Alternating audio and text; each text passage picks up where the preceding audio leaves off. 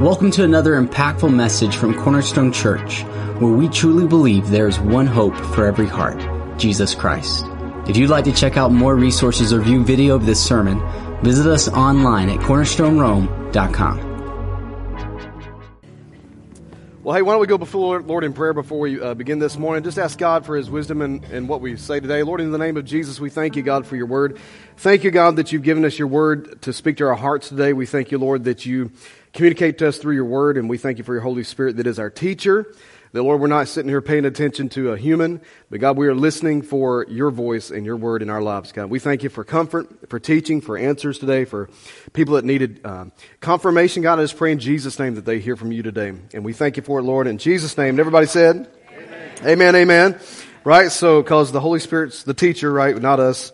Anyway, I mean, that's kind of important to remember. He is our teacher, right?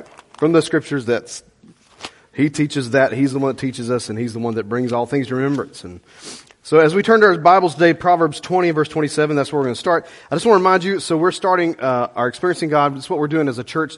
Very rarely have I done this before, where I've asked the whole church to do this at the same time. But I just really felt strong that this is something that we should do. Now, this is, so people ask, like, there's a lot of different ones you can get. There are. But really, there's not. It's just, you understand, when something gets hot, publishers say, let's make more of it. I mean, you know, we have a number of different things you can get. But we bought, for us, a little family devotion. Haley's going through it. It's very simple. It's not the same thing. This is the one that if you want to do it as what we're talking about, going through it together, this is the one you want. You can see the thickness of it because it's meant to be taken daily. Thanks, brother. Appreciate it. It's meant to be taken daily. Like, it is this is not something you can kind of speed through. If you speed through it, it won't work. Like it's a daily thing, and it will be. I'm going to warn you right now. It will be simple for some of you at first. This is not intended to be some deep theological, mysterious thing where you come out with like, wow. I mean, I feel like the angels of God just come. There might be what happens. I don't know. I'm not denying that. I'm just saying that it's not intended to make something difficult. It is intended for you to hear God. Structured in a way for you to hear from the Holy Spirit. And I know sometimes it's like, well, it can't be that easy. My thought was this, and this is on the picture. This has been, when I did it 20-something years ago, it wasn't the same jacket cover, so that's why you see multiple ones. Publishers know that things get old, so you change the color of it because it's new and that's fresh and it makes it sell.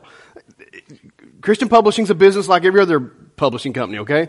They know what they're doing. So if you see the one with Moses on it, you see the one that's burgundy, they're all pretty much the same thing if you look at it and just say, what's the 12-session Bible study? That's the one you want. You want the one that's the workbook, okay?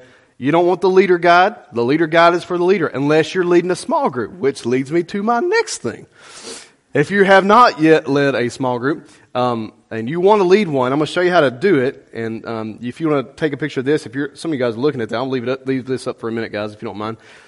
So the first round we did this, they were sold out. We found a place, ChristianBook.com, they were sold out. So here's why. Apparently there's a number of churches in town doing the same thing. Now I want to say something about that before you think, well, why did y'all just plan that? We did not. No one had it. I did not tell anybody in my pastoral connection group of friends we were doing this. Now, here's what I would get from that. Here's one little nugget from this study. Find out where God's at work and join Him in what He's doing. Now, let me just ask you a question. If 3 to 4 to 5 churches in your city are going to do the same thing and no one said anything to each other about it, they all just picked it. Don't that sound like maybe God's at work?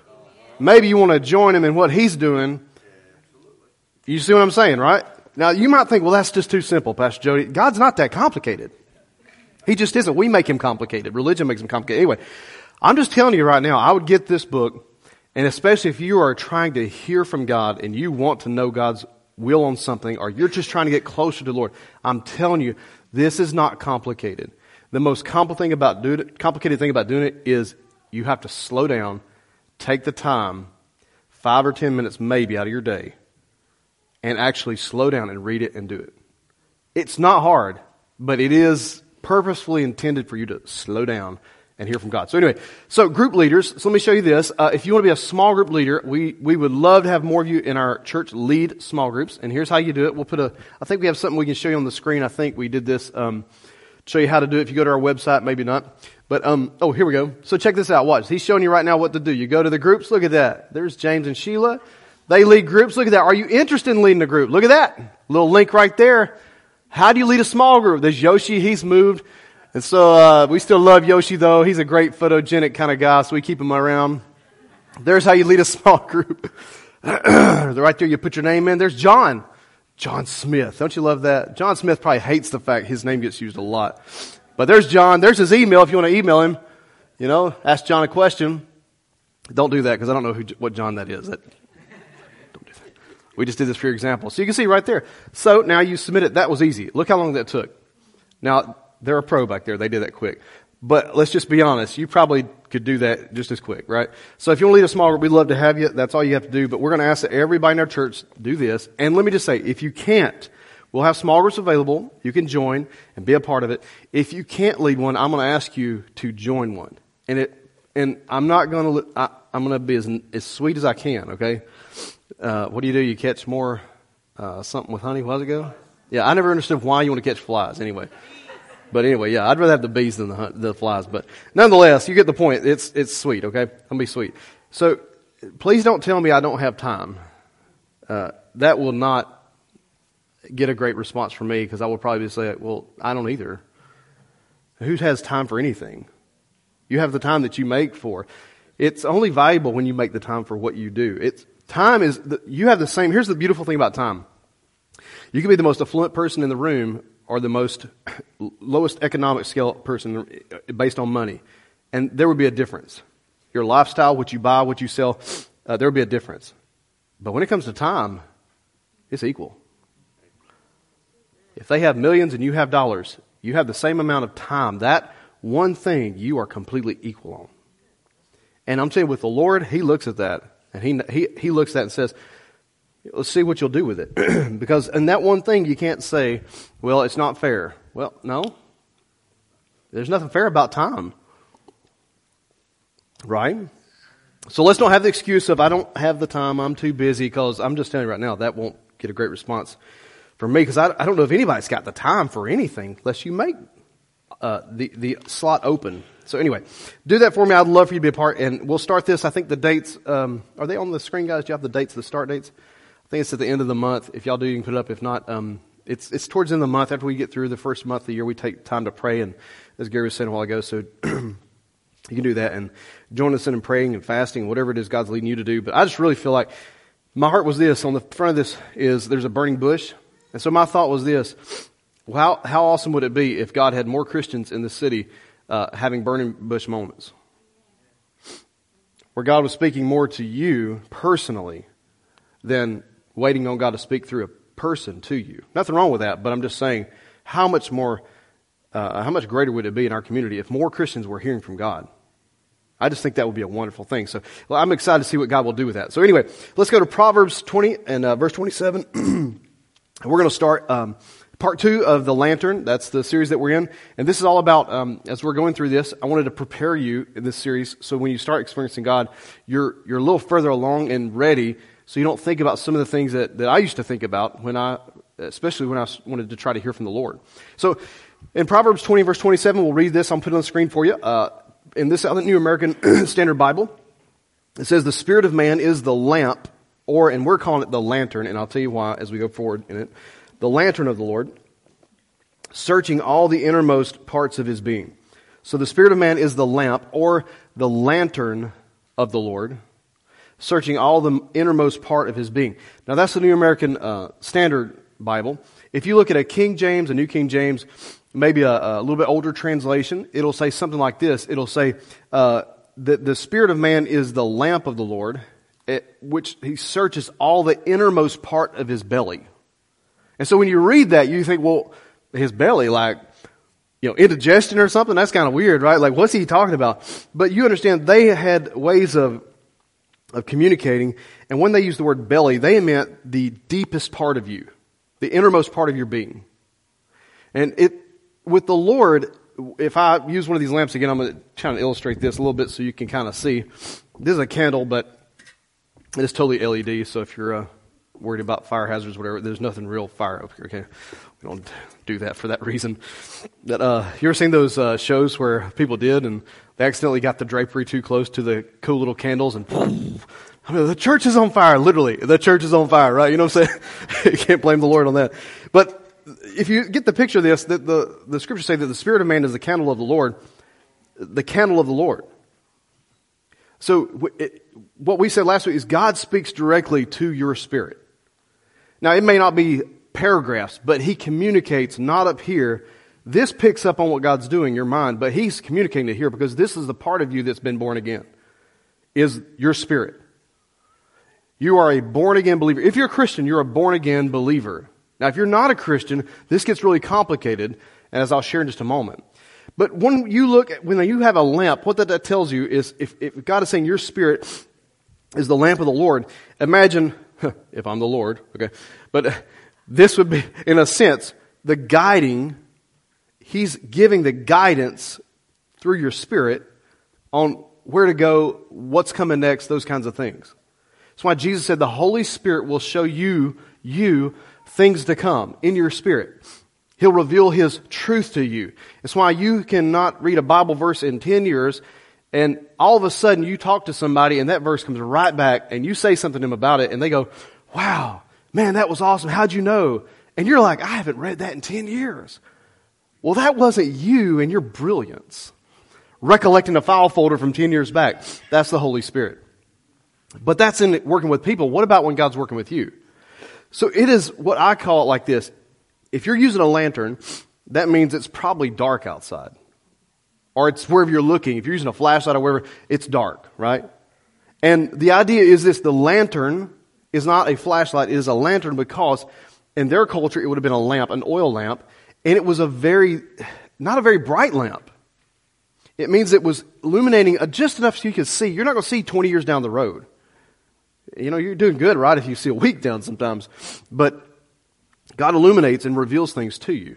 And it is like this. It is a bit of a discovery process.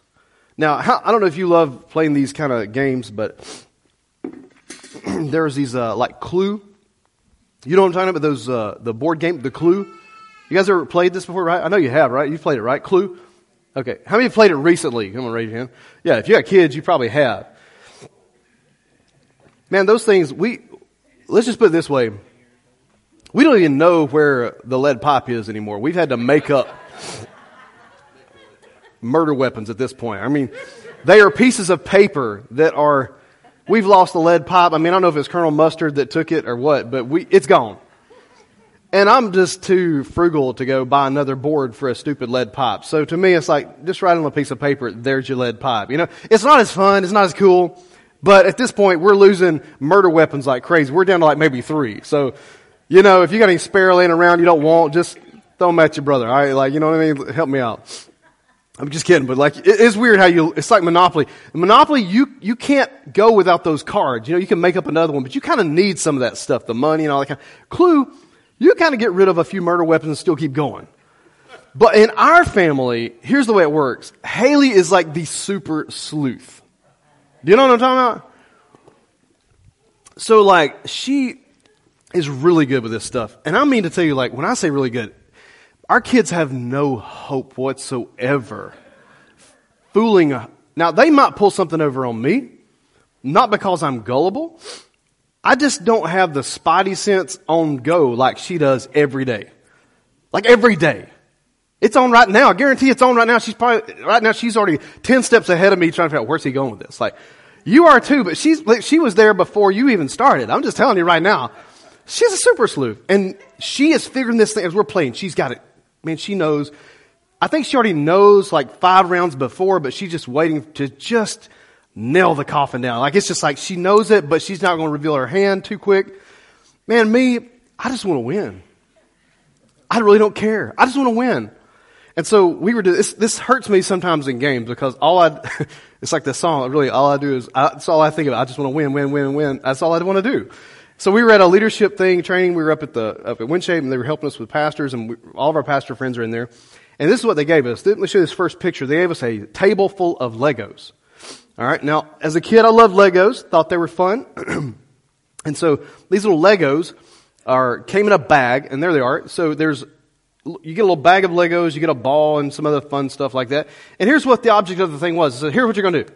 You take these Legos, and what you're going to do is you're going to assemble a structure in like 1 minute or something like that. I don't know. These guys over here, we finished ours. They thought they were overachievers. I looked at it and thought, that'll never stand. My thought was, he's not winning. Forget that. I got him. So I built mine with a base big enough to hold the stuff, knocked it all out, finished it. And the guy leading that thing, he's a former Navy SEAL, and he's like no nonsense whatsoever. To get him to crack a smile, it takes a lot. You know what I'm saying? He's serious. So all of a sudden, he looks around, he's asking the question, and, what'd you guys think? What'd you think? I said, well, I was just, trying to win. And he said, who told you it was a race? I was like, well, why would we be assembling Legos as grown men? Like, it's obviously a race. You said we had 1 minute. He said, you had 1 minute, but it doesn't mean you're in a race. He says, funny, you thought it was a race. This guy thought it was about aesthetics. The other guy thought it was more like the use of all but the ball. I mean, it was very interesting how some people thought differently. Some people are naturally, like Haley, like a discovery type person. Always learning about something, always looking at something, always evaluating. Putting the pieces together to say, aha, I figured it out. Some of us, like me, you may be different. I'm just trying to get there. I'm not really trying, I just want to win it. Others in here, maybe you're in here, you're like, I just want to make it look pretty. Whatever your thought process is, I guarantee if you did that exercise, you'd all come up with something a little bit different. But the Lord, when He speaks to your spirit, it is a discovery process. It's almost like playing Clue, but without the murder weapons. You're piecing things together. God never reveals His whole hand. He gives you a piece of it, and you think, well, okay, I think it's Colonel Mustard. And I'm telling you, if you don't put things together with God, sometimes He just leaves it there. Like, He really intends on you to work with Him to figure out where He's at work. He doesn't say, like Moses, Jody, come close, my son. Let me expound unto you the wisdom of the ages. That's not what He does. Instead, He gives you a clue that says, I really would like for you to read Matthew chapter 5 today. And here's what we do, is it not? This is what we do. Oh, well, I don't have time to read Matthew 5. I've already read Matthew 3. I don't have time. Why is that even on oh, that's just me. That was pizza. That was yogurt. That was the keto, whatever diet, lack of carbs. I don't know what it is. Why do we do that? I mean, think about this. Have you ever thought about this? Why would you come up with the idea to read Matthew chapter 5? And at the other flip side of it, this is what some people say. Sometimes, well, it's just the devil. He's trying to put things in my head. Well, if he did, what's it going to hurt if you read Matthew 5? Stick it in his eye. Why would it matter? We talk ourselves out of some of the smallest promptings of the Holy Spirit because we think it was pizza or it's something I read or a podcast or whatever, and we miss a clue with God. And sometimes those clues are small. They're not deep and they're not heavy. But that one gives you one that you had last week, and it gives you one that you had a month ago. And before long, you've got 3 or 4, and you go, oh, I didn't see that coming. But God doesn't reveal His whole hand at once, okay?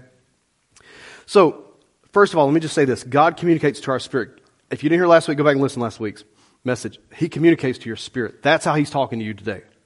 That's important to know. As a born-again believer, He's talking to right here. This up here is a little unreliable. Your mind goes with whatever. Your soul is basically the kind of, whatever one is fed the most is what it goes with. Feed your spirit, your mind says, okay, sounds weird, but if you want to pray, I guess we'll pray. If your flesh is in charge, your mind says, okay, we're not praying, no problem. Potato chips today, baby, it's great. It doesn't care. It just goes with whichever one is dominant. That's what it will do, okay? And your emotions will follow because of that. So anyway, if you know that God communicates to your spirit, then you got to trust your spirit. Now I'm going to read you a couple of scriptures that people give me from time to time that try to convince me this is not supposed to be true. And you probably have thought this or may have heard this before, but in Jeremiah, this is what Jeremiah says. Jeremiah 17:9, he says, the heart is more deceitful than all else and is desperately sick. One translation says it's desperately wicked. Who can understand it? And therefore, we read that and hear that, and so some people will say, you can't trust your own spirit. I disagree. Because that's under an old covenant dispensation, if you will. That is speaking to people who do not have the Holy Spirit. Jeremiah did not have the Holy Spirit. Jeremiah had the Holy Spirit come upon him to minister, made him cry a lot. Apparently, he's called the weeping prophet, you know. But whatever, I mean, the Holy Spirit makes different people feel different things, but apparently for him it was tears, you know. But it was more going on than that. But anyway, he did not have what you have. He didn't have the Holy Spirit within. He had the Holy Spirit upon for a season and for a purpose, but that was it. But the heart is deceitful if you are an unbeliever. I will tell you, you will be jacked up if you try to follow your heart and you don't know Jesus. It will lead you in all kind of weird directions. But once you're saved, I'm telling you, you can trust your spirit.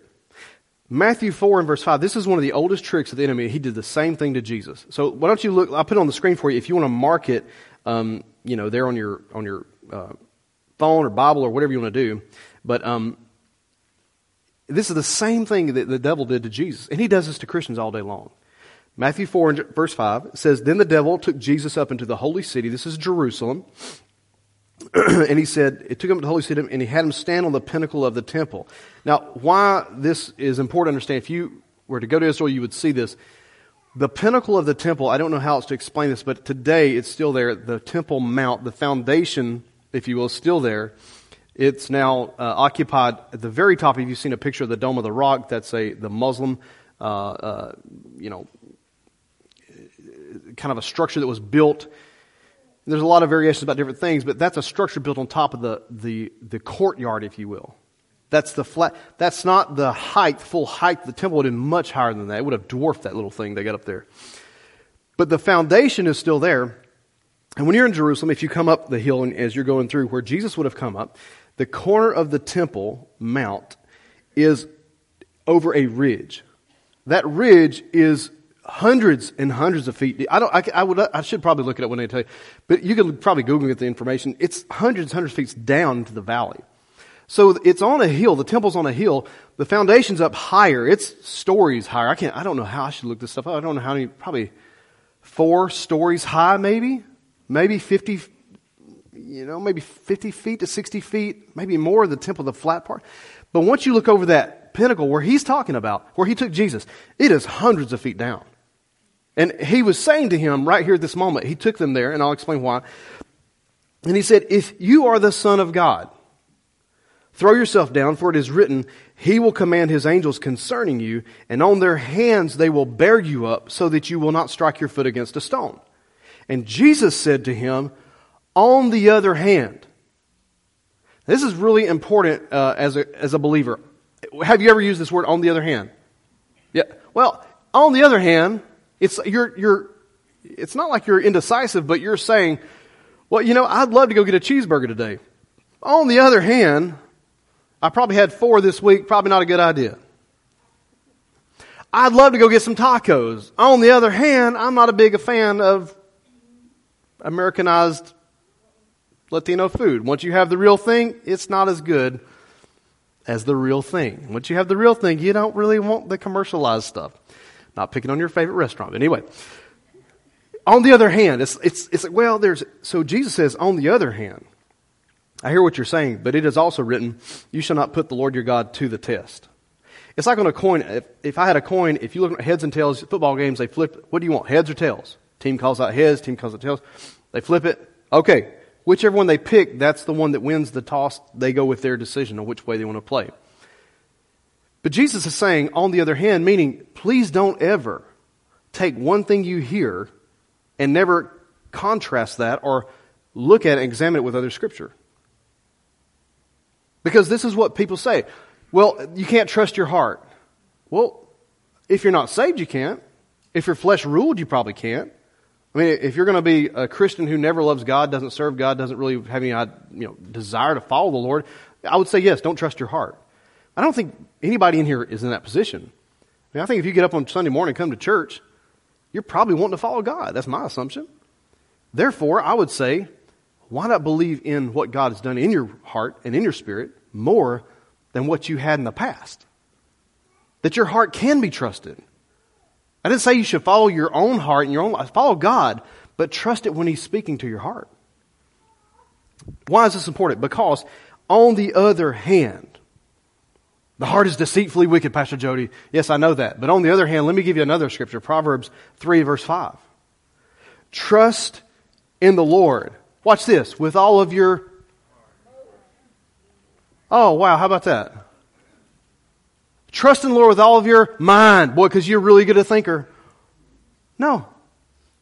Because your mind isn't going to pick up on all that God's doing sometimes. Trust the Lord with all of your heart and lean not on your own understanding, which is your mind, but in all of your ways acknowledge Him, and He will make your path straight. This is a lot about trusting the Lord more than it is about us figuring Him out. Now, sometimes my mind goes, I don't know why we're doing this. This makes no sense to me. Please help me understand why we're doing this. You know, your mind does it too, right? Am I the only one that has a mind that runs like and asks a bunch of questions? Is it just me? Anybody else in here has a mind that does that? Okay, good. I just want to make sure, because if it was just me, I'll just walk off now and, y'all must be fine, okay?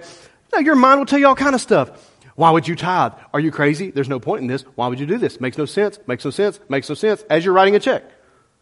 But your heart goes like, that's pretty cool. Like, it's just pretty cool. Your mind's going, yeah, but. It's funny, right? Anything you do, pick anything you want. I don't care. Prayer.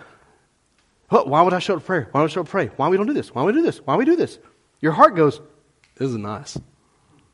But your mind says, why? All the time.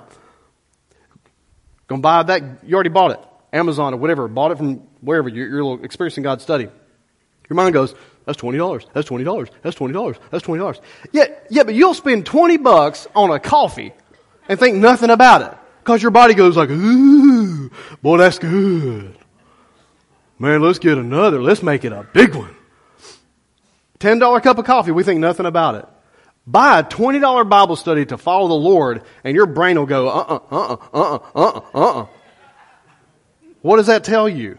The mind doesn't get it, but the heart will say, this is cool. Now, isn't that funny how that is? It tells us that we're probably a little bit more trained in our flesh, if you will, than in our spirit. And the thing about the mind is this, and I'm going to keep going after this, but the mind will understand the discovery or the process of picking up clues. That's where it starts to get ground. It will never understand the promptings of the Holy Spirit. It will never understand why you came to church today. But it will put together the clues of, once you develop a relationship with people, you go through a trial, it says, wait a minute, those people prayed with me. Wait a minute, when I was struggling, I didn't know how to put two and two together. They said, hey, have you ever thought about this with your family? It worked. Your mind says, hey, that worked, that worked. It puts together pieces of the puzzle. But your spirit, it doesn't need to put together 100 pieces. It just says, let's follow God. Let's trust God. But in all your ways, He says to acknowledge the Lord. And He'll help you. All right, so let's look at the next thing. If you can trust your spirit, you need to understand why this is so important, because God moves your spirit. This is where God is prompting, this is where He's moving, and this is where He speaks. So in John's Gospel, let's look at John chapter 11, verse 33. And I'm going to give you a couple of thoughts here. But it says that Jesus therefore saw her weeping. This is in reference to Lazarus when he died. Jesus shows up on the scene. He sees people there. And let me just kind of set the stage before I go reading further. Understand, Jesus had healed other people that were sick and were dead. You understand? This was not the first miracle that had taken place of someone who had died and been brought back to life. The difference in this one is this. This one had been in the tomb for days. Enough to where the family said to him later on, by now he stinketh. That's the King James, that's how they call it. He stinks. Don't open the door. Everybody else was still kind of not cold, if you will. They lost their life, but it came back. This one was death was reigning over the situation. So when Jesus gets on the scene, He sees them weeping. He says he sees her weeping, and then the Jews who came with her also were weeping. And the interesting verse, it says, he was deeply moved in the spirit, and he was troubled. The word moved there, I'll read it to you in a second, but we'll finish the scripture, and I want to give you, but he was moved in the spirit. And he said, where have you laid him? And they said to him, Lord, come and see. And then Jesus wept. So don't think Jesus isn't moved by pain, because he is. He's moved by pain just like you are. So he says this, the Jews who were saying, see how he loved him. But some of them said, could not this man who opened the eyes of the blind man have kept this man also from dying? So in other words, they knew he had healed the blind, they knew he had healed the sick, and he also had raised the dead. But in their minds, because they had been encapsulated in the tomb, game over. That's the way everyone was thinking. And Jesus said, so Jesus, verse 38, again, so this is the second time, being deeply moved within, he came to the tomb. And it was a cave and a stone was laying against it. But watch, second time, he was moved. And this word, I'm not going to try to pronounce this for you, but it is a Greek word. The word moved here is a long Greek word. I'm not even trying to pronounce this thing. It starts with an E. You can look it up. But it means this. It means to have indignation. It means to sigh. Not like, but it's the kind like, it's like when your team is losing and something else happens that's really stupid. And you like, if you're really into it, you're like, come on, man. I mean, you're talking, and you're not, they don't hear you. They don't know you're there. You're in front of a TV screen, but you are wound up, are you not? Come on, like, catch it. What are you doing? I don't want to go to church next week and hear them say that to me. Win, please. You know, you're just so, but they don't hear you. But you are so worked up. This is that word. One of the words it's used to explain it is actually means to, kind of interesting, to snort, S-N-O-R-T, with anger. So it likens it to, if you look it up in W. Vines, some of their illustrations, it likens it to this. If you've ever seen an animal, think of a bull. If you've ever been around, if you haven't, maybe go to Berry College. I don't know if they have, I don't know if the Berry bulls are like this. I don't know if they may be docile and sweet little, cattle. I don't know. But if you ever get around one, you ever seen on TV when they snort and they do like that, or a horse does it? You ever seen an animal like on TV do this kind of thing? There's this like standoff moment where you as a human probably look at it and say, yeah, just like I'm going to stand outside of the gate. That looked weird. It means you're intense, you're controlled, but you are on the verge of losing it. Is that close? Jesus did not sin. But let me just ask you a question. He's the Son of God. He knows who he is. And death is saying, I'm in charge here. How do you think he responded? Why do you think he was so angry when he got up to that stone and said, move that thing out of the way? It wasn't just this moment where he was going to heal somebody. Death was trying to rule and reign over everything. And Jesus is saying no. And he was moved by the Spirit. This same thing happened to Paul. If you look this up, you can find this all throughout your Bible. I'm going to give you another one. Acts 17, verse 16. This is Paul. The same thing took place. It says, now Paul was waiting for these individuals at Athens. His spirit was being provoked. It's the same, not exact same word, but the same connotation. It means similar to the same thing. But Paul, why was he so provoked within him? Where at? In his mind, no, in his spirit. As he was observing the city full of idols. It's have you ever heard this term righteous indignation? Have you ever heard, raise your hand if you've heard this term. If not, I'm going to see how many people have heard it. Okay. So you have heard it. And sometimes it's used just an excuse to get mad. I'll just have some righteous indignation, whatever. But you know it when you sense it. It's when you walk through your city and you see something that's so painful to people, it bothers you. And if you see it enough, it gets you to the point where it's bothered you to the point where you no longer can handle it. And you're a bit like Popeye. Do y'all remember Popeye? It's an old school cartoon. I know it's a throwback a little bit. You might have to check Boomerang out, show it to your kids, your grandkids, whatever. But Popeye, he was a sailor man. Remember him? Toot, toot. Popeye, sailor man, right? And he is strong because he eats his spinach. And he can eat his spinach through the pipe. he can suck it through his ears. I don't know how it worked, but in the animation, he could eat spinach any way he could get it. He was always in troubles, right? Remember? But when Popeye had had enough, he said this. This is what, funny words, grammatically totally incorrect, but he said, I've stood all as I can stands, and I can't stands no more. And all of a sudden, that little scrawny, biceped Popeye, but had the forearms of a bulldozer. You know, weirdest thing I ever seen animation-wise. This brother had no biceps. I mean, he must have just like done this all day long. Yeah, I'm Popeye the Sailor Man. You know, and no biceps. He eats his spinach.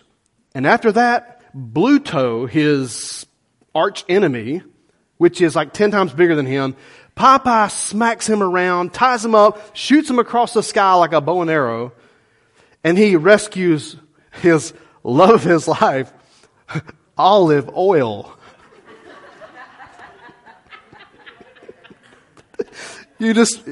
Young man, listen, you need to go check this out. I'm just telling you right now. You know what I'm saying? I know you look at me like, who is Popeye?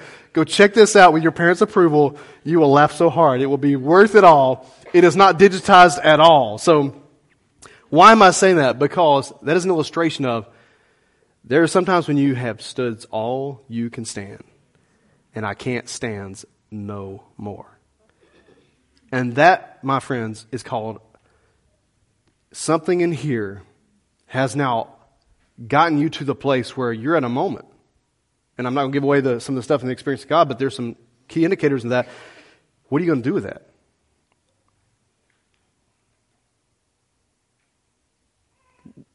Because you could do like the people on TV and talk about it all day long. Bring on interviews, line them up one by one, hear them whine, complain, criticize this group of people, and this group criticize that group of people, and then nothing ever happens except ratings go up and they make a lot of money on the TV. It doesn't change a thing. You'd be like those people, or you can figure out what can I do to remedy this issue. One of the things got to change. Either I got to stop feeling this way, or I got to put something out there to start changing the situation around me. Both were moved by their own spirit. Understand that. This was God speaking to they were moved by their spirit. God did not move them. They were moved by their own spirit. This is important because this was not knowledge from study. This was a move of the Holy Spirit to their spirit, and they picked it up. Because your spirit moves toward or away from things. This is why you need to trust your spirit. It's why, I'm telling you, now, I ain't trying to be ooky spooky, but I am going to just break it down just a little bit further here. This is why, if you are a Christian, and you're in a family, sometimes Halo says, I just don't know about that. If she goes, I don't know about that, man, for me, at this point now, I just quit arguing with it. Because whatever is bothering her, I know, all right, well, we might need to check this out. But you can't ignore that. Sometimes people, if you remember the stories of 9/11, do you remember how many people had these odd, coincidental things happen? I mean, Pastor Victor, you should hear his stories about being there when this happened. He was there. Driving right near. He was a limo driver at the time. He gave him tell you his story one day. Should have been around, but wasn't. There was all kinds of people that day that were supposed to have been working. Thing was supposed to be max capacity. For whatever reason, the thing wasn't even a quarter full. Now, it's a tragedy what happened. And it doesn't mean that the people that were there didn't hear. That's not what that means. But what I'm saying is, have you ever listened to these stories of people go like, for some reason, I felt like I just had to go this way today. Or just seemed like, and that's all they have. They are not the most spiritually mature person. They don't have this great pedigree of theology on their background, but they say something like, man, I just felt like, and they tell you this story and you're like, wow, that's amazing. What made you do that? Just sensed in my heart that I should. And that's it. But how many times, man, I could tell you story after story after story where I have overlooked that. And thought, oh, that's just nerves. You know, you ever bought a car that you thought, oh, I'm just nervous about it. And then you get it and you think, man, that was a mistake. Wonder who that was talking to you. And thank God, God gives you those little things like cars and stuff so hopefully what He's hoping is we'll pick up on this spirit-to-spirit communication and realize God's not sitting in your bathroom with you writing stuff on the wall, on the mirror in the morning to give you direction. That's not how it works. He prompts you, gives you whispers, if you will, gives you these leadings, indicators, but it's right here, and sometimes you can't even explain it. You tell somebody, it might take you 30 minutes to explain what God prompted you in your heart, and you're doing your best. And they look at you like, huh? It's because He didn't talk to them about it. But don't overlook what's going on in here, because your spirit moves toward or away from things. That's why you need to trust it. It's what we call, last week I said, the Holy Spirit gives you a witness in your heart that you're a Christian. He also gives you a witness to go towards that. You might want to move away from that. Y'all with me, right? Y'all tracking? It's not hard, but it's kind of foreign to our culture. Because if you try to say this to some people, they'll go like, that's weird, man. I had to tell you, most of Christianity sounds pretty weird. You might as well just kind of get a little closer to that side of it. So anyway, again, if you're not a Christian, you can't trust your spirit. I agree. But if you're a Christian, your spirit is born of God, and your spirit hears from God. And therefore, you can trust the Holy Spirit, and you can trust the leading that God has given you in your spirit. So, allow the Lord and the Holy Spirit to light up some areas in your life. And I would start right here with this study. You would be surprised if you would take that step and just trust this process. What God would do over the next 12 to 13 weeks, however long it takes when we start. You would be shocked if you would just take one step towards God in that area. You say, why, Pastor? Why that? Why can't I do my own thing? Well, you can do your own thing.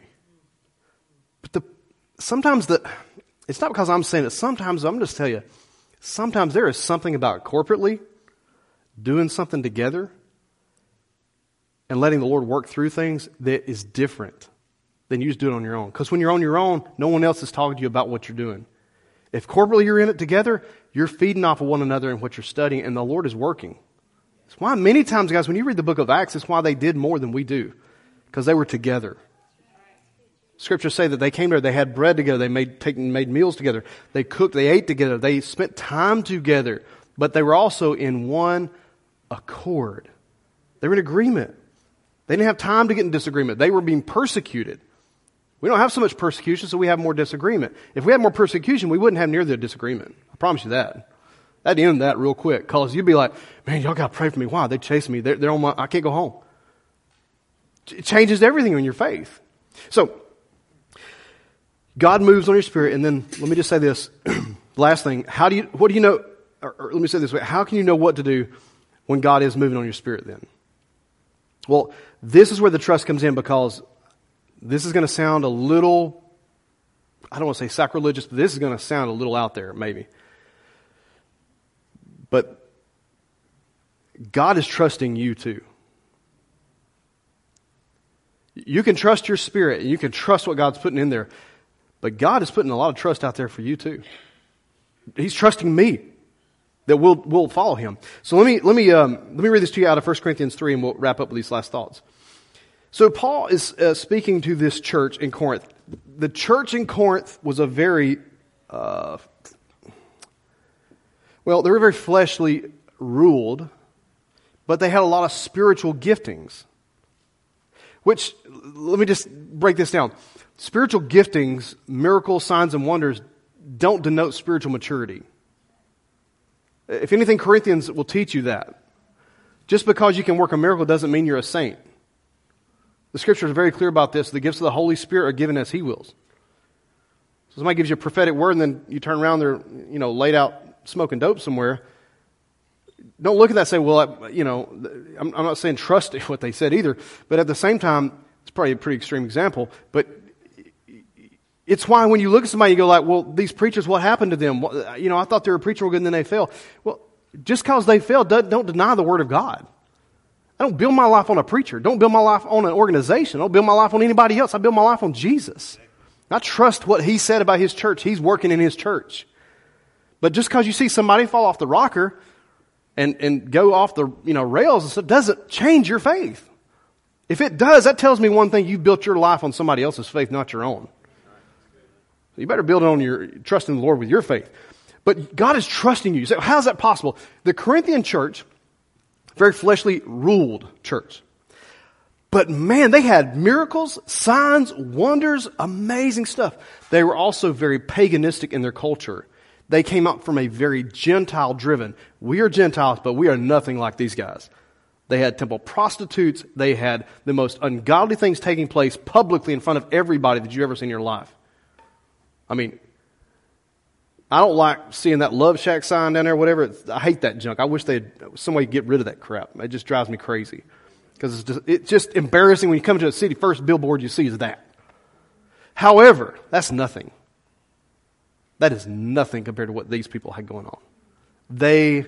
Whatever you thought you read in the Bible, it was going on here. And so no wonder you probably see more miracles, because it's a very paganistic society. But this is what was going on in this church. So Paul says to them, watch this, 1 Corinthians, and this is in chapter 3 and verse 1. He says, "And I, brethren, I could not speak unto you as unto spiritual men, but to men, as to men of the flesh." So 1 Corinthians 3, chapter 3, verse 1. I couldn't speak to you isn't it funny how he said, I couldn't speak to you as unto spiritual men? You notice where he went first was here. I couldn't speak to you here. Because, why? He said, because you are men of flesh, carnal, as to infants or babes in Christ. So he said, here's what I did. I gave you milk to drink, not solid food, for you were not able to receive it. Therefore, indeed, now even, you are not yet able, for you are still what? Fleshly. He's saying, I gave them milk to grow, but they didn't grow because they're still fleshly, so now I still can't give them meat. For how do you know this is true? If you want to locate if you're on milk or meat, here's how you know. Because if there is jealousy and strife among you, are you not fleshly? And are you not walking like mere men? Mere men, it means that are you not walking like the culture around you? For when one person says, one means a Christian, when a Christian says, I am of Paul, and another says, I am of Apollos, are you not mere men? You're acting like the culture. It means, I like the Falcons, I like Tampa Bay. Well, we're going to fight over it. Well, we get discredited. It's a ball game. That's normal. We're going to pull for our team, right? We pull for Georgia. Yeah, it was nice. Yeah, it was real nice. Anyway, sorry, just a little side note, but it was nice. I mean, anyway, don't have time to rub that in, but it was fun. But if I come into my faith and I treat a spiritual leader like a coach, and I don't mean not to diminish, but I'm saying I put him up against another spiritual leader, and I'm comparing him like a team or a coach, and I'm saying, well, this one coach is better than that one. This one, I'm being flesh-driven. There are so many podcasts. Paul says there are so many voices out in this world, and none are without significance. There's so many different things you could listen to, so many preachers, so many things you watch, so many churches. It is beyond belief in America how much you have. However, nothing wrong with that. Grow, learn, listen. Grow in your faith. But don't ever pit a spiritual leader against another spiritual leader. Because that spiritual leader has a gifting and a calling for that area he's preaching at. And if he's preaching on the backside of, Italy somewhere, and that culture that he's preaching to is there, and he preaches the word, and you pick it up on the inside of Georgia, Rome, Georgia, and you hear him talk, and you pick up certain things, and knowing that it's for that culture over there, but you try to bring it into this culture here, and you fight with other spiritual leaders about it, and why it won't or why it will. I'm just telling you, that's flesh-driven. So Paul says if we do that, we're mere men. So what then is Apollos, he said, and what is Paul? But servants through whom you believed, as even the Lord gave an opportunity to each one. Now here's what Paul says the better way to go is. I planted, Apollos watered, but watch guys, God gave the increase. I planted, Apollos watered, but God was causing the growth. So then neither the one who plants nor the one who waters is anything, but it is God who causes the growth. Let me just say it right now. I thank God for the people that have been in my life. I thank God for the spiritual leaders I have had in my life. And I have had some wonderful spiritual leaders. But I'm going to tell you right now, I thank God for their faithfulness. I thank God for their help. I thank God for their study. But I am no fool. It was the Holy Spirit that ministered to my spirit. It caused me to grow. It was God. It wasn't a man. It wasn't a woman. It wasn't flesh. It was the Spirit. And that's where we have got to get back to say, it is God talking to me. And that's why I'm growing. Or that's why I'm hearing. Or that's why I'm listening. Whatever. It is God talking to me. It is not some human flesh that made me grow. It was God. And he says, now he who plants and he who waters are one. But each will receive his own reward according to his own labor. That means they have got their own responsibilities to answer to God for. But when we're in the body of Christ, we are working together. For we are God's fellow workers. You are God's field, God's building. The word fellow workers is this. It is called a co-laborer. I don't know if you have it in your translation there. Maybe yours says that. But we are co-laborers together through God. Or one translation says through Christ. You are a co-laborer with God. Now, this is going to sound, like I said, this may sound a little far-fetched, but I want you to hear me before we go today. Jesus is no longer walking across the earth, going from town to town, preaching the gospel, and doing what you're seeing right now, which is a great program, by the way. The Chosen, if you haven't seen it, you should go watch that. Great illustrations. But that's not his ministry anymore. That's giving you an insight to back what happened years ago. You know who's out now walking around the earth? That's right, Angie. Us. Holy Spirit's in you. He's the one doing the work. He's the one out there now. But I'm going to tell you something. The Holy Spirit doesn't make you do anything. He won't make you do anything. Who's walking around? You're walking now. And I'm going to tell you something. He's with you wherever you go. But He's trusting us with this message. He's trusting us with this message. We are co-laborers together with God. And we have ownership in the mission. And we're not just depending on God. Watch this. He's depending on us. You may not think so. You may think, no. Surely He wouldn't do that. I mean, He knows us. I mean, surely He wouldn't be depending on us, right? I mean, we really mess up stuff sometimes. Yes, we do. But it's the way He chose to do His work. It's the way He chose to do His work. So this word co-labor, it means this. It means another Greek word I'm not going to pronounce, starts with an S. We'll call it son. How about that? This is close enough. It means as a companion in labor, a fellow helper, a laborer together with, a work fellow. It's kind of a funny name. It means you're working together. It means God's doing His part, you're doing His part. God's doing His part, you're doing your part. So, but if I don't believe that I can trust the work God's doing in my spirit, I won't work with Him or even initiate a step towards His work, even though He may trust me in the process. See how important it is to really trust what God did in your spirit. It has real implications to it. It really does. Like He's really with you right now. And I'm telling you guys, listen, you don't have to have some vision from God. All you need is a prompting that says, seems like maybe I ought to knock on my neighbor's door. Why would I do that? I don't know them. They have weird stuff in their front yard. I don't want to go over there. They're probably going to ask me 100 questions. Why do I go to church? Why do I not? Oh, they're my friend from somewhere else. I don't know. Your mind starts going, why? But your heart is saying, sounds fun. Don't know what's going to happen, but it sounds fun. And isn't it funny? You will never know what will take place until you take a step towards whatever that is here. What would happen if they would open the door and they're crying because they had just gotten a call that something medically was wrong? Now, I'm telling you right now, that would do something not only to them, that'd do something to you. It would. And I've got plenty of weird stories where that's happened. But my daughter was the other day, reminded me of this, what happened. I shouldn't be telling this story again, but, when Haley and I first got married, we were dating, especially didn't have a whole lot of money. When we first got married, like anybody, when you first get married, most people, you realize, hey, you ain't as cool as you think you are.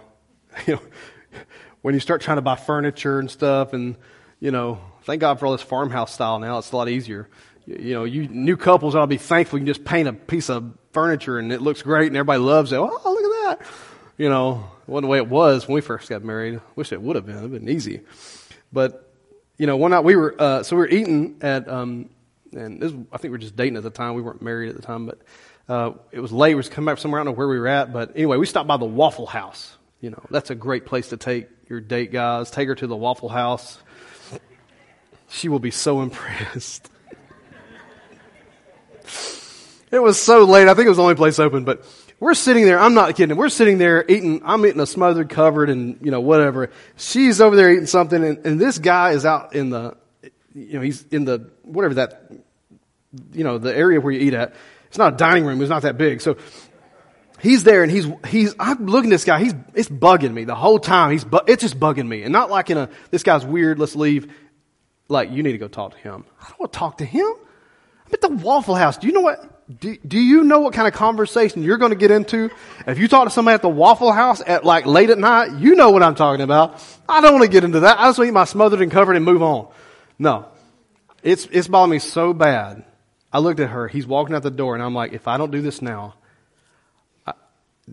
this could have. I just felt really strongly. I need to go. So I said, hey, can you just hang tight?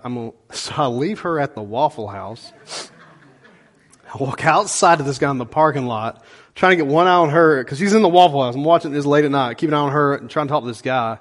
I literally said something to him to the effect of, hey man, can I just talk to you a second? Yeah. I said, hey, I don't know why, but man, I really feel like I'm fumbling over my words. I don't know what to say. What do I say? I don't know. The guy's in Waffle House. He's looking at me like I'm an idiot. Hey, great God, thanks a lot. You know, I feel like, you know, you set me up. And literally the guy, I said, hey, could I pray with you? I don't know. I just feel like God wanted me to say something to you. I didn't get weird about it. I stumbled over my words. I told him it sounds crazy, but he looks at me, tears up, and says, thank you so much. You have no idea what I'm dealing with right now. He didn't tell me. I prayed with him. He walked off. Now, I don't know whatever happened to that story, but I'm going to tell you something. How many know? I don't need to know the story. I know this one thing. God spoke to him. You know, when he left there, he thought, what's the chances? I got the burden of this on my life. I'm torn up inside. Some dude is in there eating a smothered covered, leaves this girl in the Waffle House, comes out and talks to me. What's the chances of that? But I'm telling you, God wants to do more of that if we would just listen. And so today, I want to ask you these questions as we wrap up, and I'm closing with thoughts. So you can, literally, I'm going to pray for you here, but I just want you to think about these questions before we go. What would happen today, or this week, or next week? What would happen? What might God do through us if we trusted the work in us more? What might God be able to do? What might the outcome be if we responded when our spirit was moved? Like those moments when you're moved, you're like, man, I got to do something about this. What would happen? And what might change today if we all believed that God trusted us to actually speak His word to people? And He's trusting us to do something with what He's given us. So as we pray today, I want you to consider these things, and I really want you to look to God and ask Him, Lord, what are you trying to say to me right now? What are you trying to say to me right now? So I want you to close your eyes and bow your heads just for a moment. As I pray for you, I don't know where you're at with this, and I don't know what you're thinking right now. But I will say to you that the Lord wants to work through you. And first and foremost, though, He needs you to be saved and a Christian. Because, if you're not a believer, it is going to be very difficult to trust your heart. And so just where you are with your eyes closed, no one's looking, I want to pray for you. But if you're in the room and you say, well, Pastor Jody, I don't know if I'm saved. I don't know if I'm a Christian. I'm not sure I can trust my spirit. And when I say that, you know what I mean by that. When I say trust your spirit, I'm saying God is speaking to your spirit. Trust what the Holy Spirit is putting in your heart. I'm not saying put faith in your own spirit to the point where you trust yourself more than God. That's not what I'm saying. I'm saying you are trusting God to speak to your spirit. But you're here and you don't know the Lord. You've never experienced Christ. You've never received Christ. Or you're watching online on the broadcast. You've never accepted Jesus as Lord. It is the easiest thing given in all of the Scriptures. For a man believes in his heart. Very interesting that he would say this, don't you think? Or in his spirit. Confession is made unto salvation. So you're in this room right now, you believe that Jesus is Lord. You believe that He died for your sins. You believe that He was resurrected. The Scriptures say this, that any man who calls upon the name of the Lord shall be saved. So that's what we're going to do right now. The whole church is going to pray, but if you're in this room, you're watching on broadcast, I want you to pray this with us together. We're all going to pray. Say, Dear Jesus, I come to you today, and I give you my life. I give you my heart. And I ask you to forgive me and to save me, to make me a child of God. And I receive you today. In Jesus' name, amen and amen and amen. Man, if you prayed that prayer, we're so proud of you, right, church? Give me a hand, would you?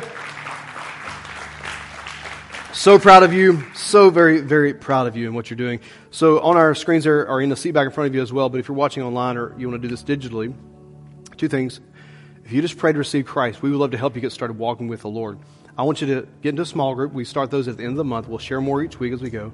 But connect.cornerstonerome.com. You can find out more about what we do, who we are, and how we can help you get started walking with Christ. I encourage you to take that first step.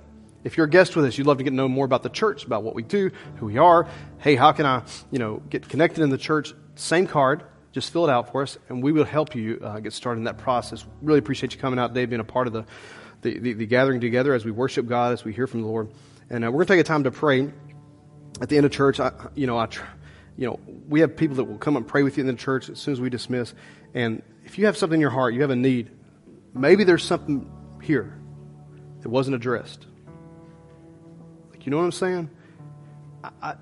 I don't want to how do you say this? I don't want to words are failing me on this. I do not want this to sound super spiritual, but at the same time, I do not want this to sound flippant. But if you're here and there is something in your heart, it is possible that the Holy Spirit would say to you, why don't you get prayer today for that? Maybe God has something else for you when we dismiss right down here as we pray. I'm not going to embarrass you, not going to call you out and do anything like that, but we just pray with people at the end of church. So I just feel like that in my heart. Maybe some of you here, I don't know why, but there's something here that maybe wasn't addressed, but it stirred, what I preached has stirred this up, and you sense, I just need prayer. And I want you to come down in just a minute and do that. Let them pray for you, okay?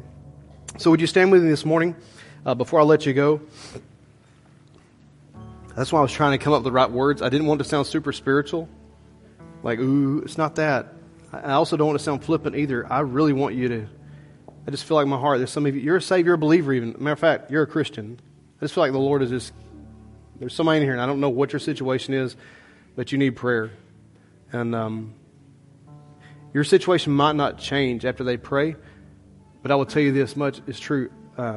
These individuals love and care for this church, and there's something about when you cast your burden over on the Lord and when you pray with other people. The scriptures say, bear one another's burdens. Prayer is sometimes prayer to God. It is, but sometimes it's just you need to release something. It can affect your ability to just have peace with the Lord right now. And it's not sin. I don't think it's sin. I just feel like somebody here, you need prayer at the end of church. And so please don't leave without that, okay? I want you to know that, all right? So before we go, I just say thanks for your generosity as a church. I don't know if I showed you this before. I have been running so crazy, I feel like. But for those of you who gave to help those kids, the officers that got these kids like in just a matter of a couple of weeks, these little tykes. But I thought I'd show you a picture of this. I think we have it up there. They'll put it up in just a second. So you can see all these gifts and stuff that y'all did. I don't know if I showed you guys this already. I think we might have put it on Facebook. But that's just some of it that y'all did. Over to the right, there's a wall filled with like Pampers and diapers and stuff that you guys did. And these little guys, such a blessing because these officers, not these officers, these are some of the leadership in our Rome City Police. But the family that got these kids, they, man, it was so quick. And, it's one thing to have a kid you got 6-7 months to prepare for. They got 3 of them, like in a matter of a few weeks. They had nothing. So thank y'all so much. I just wanted you to see that. And the guy on the left, just so you know, that big guy, he's the one that shot me in police pastor training class. He did with a paint bullet. Before we go. He did. I make fun of him all the time with that. I was like, man, you're the one that hit me. So anyway, just to say thanks for generosity. Thanks for doing that. And thanks for giving every week. And that's on the screen on how you can do that as well. Before you go, let me just speak this over your life. Numbers chapter 6 and verse 24. And I would just pray this over yourself as well as I say it. Maybe you just say it over your own family right there. But may the Lord bless you and keep you. May the Lord make His face shine upon you and be gracious to you. May the Lord lift up His countenance upon you and may He give you His peace. Man, God bless you guys so much. Have a wonderful, wonderful week. And if you need prayer, come on down front. We'd love to pray with you today. You're dismissed. If today's message blessed you, we want to encourage you to take a moment and share this podcast with a friend. Remember, there's one hope for every heart, and that's Jesus. See you next time.